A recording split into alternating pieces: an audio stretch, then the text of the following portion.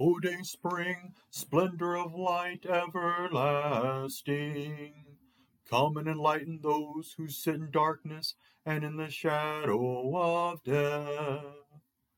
O come thou Dayspring from on high, and cheer us by thy drawing nigh. Disperse the gloomy clouds of night, and death's dark shadows put to flight. Rejoice, rejoice, Emmanuel shall come to thee, O Israel. One of the most beautiful times of day is dawn. One of the most horrible times of day is dawn. It's all about perspective. It reminds me of a Windex commercial. It opens on a room shared by two teenagers. The room's a mess, as most teenagers' rooms are. The window's so dirty it blocks out the light. Two crows sit outside on a power line. One says to the other, "Teenagers." The other replies, "Yeah, up at the crack of noon." Mom comes in and cleans the window. The light harshly takes over the room. The two teenagers get up and rush to get their clothes on so they're not late for school. As they're standing out in the driveway, one crow asks, "When do you think she'll tell them it's Saturday?"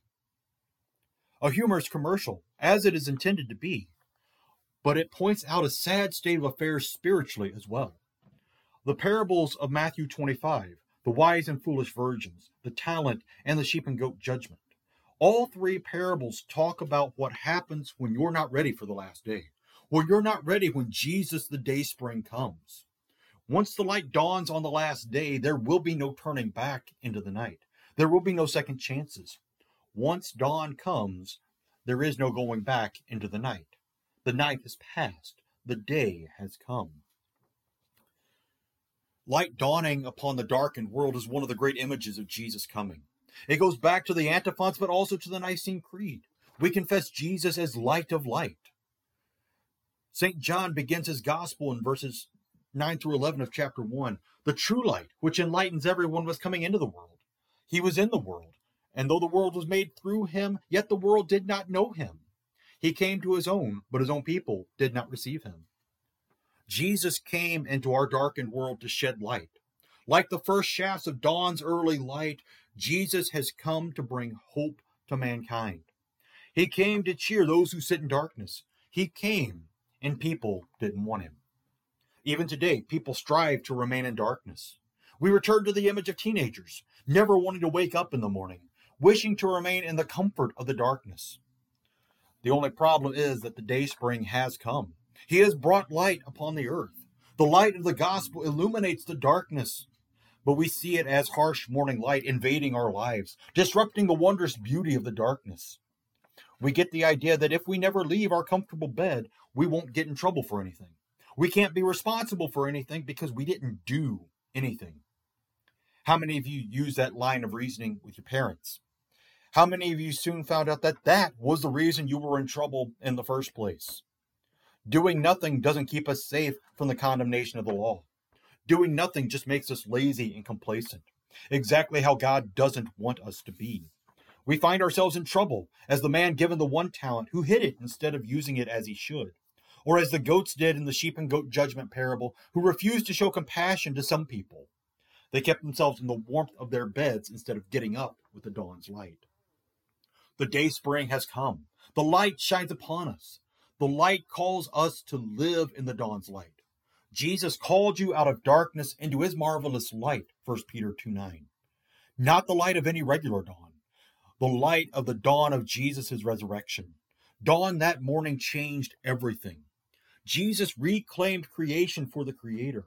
Jesus redeemed the souls of the saints. But what does it mean to walk in the light? We walk in the light that shines through everything we do. We live as different people from those around us in the world because we are different.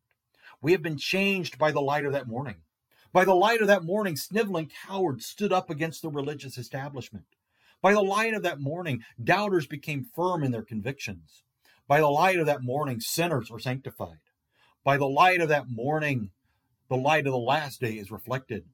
By the light of that morning, all who bear Christ's name reflect his glory, love, and light to the world around us. Jesus gave the parables as images of the kingdom of heaven, the image of his reign among his people. The parables show us the way we should portray Jesus to the world. We're to be people willing to do whatever is necessary to reach out with the gospel of Jesus Christ, to reach out to a dying world, living comfortably in their beds of death, and bring them the dawn.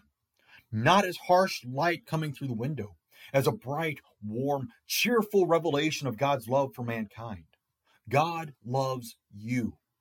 God loves your neighbor. Illuminate them by telling them that the Dayspring has come to cheer them. They sit in darkness now, but he wants to bring them into his marvelous light. Amen. Now may the peace of God, which surpasses all understanding, guard your hearts and your minds in Christ Jesus our Lord. Amen.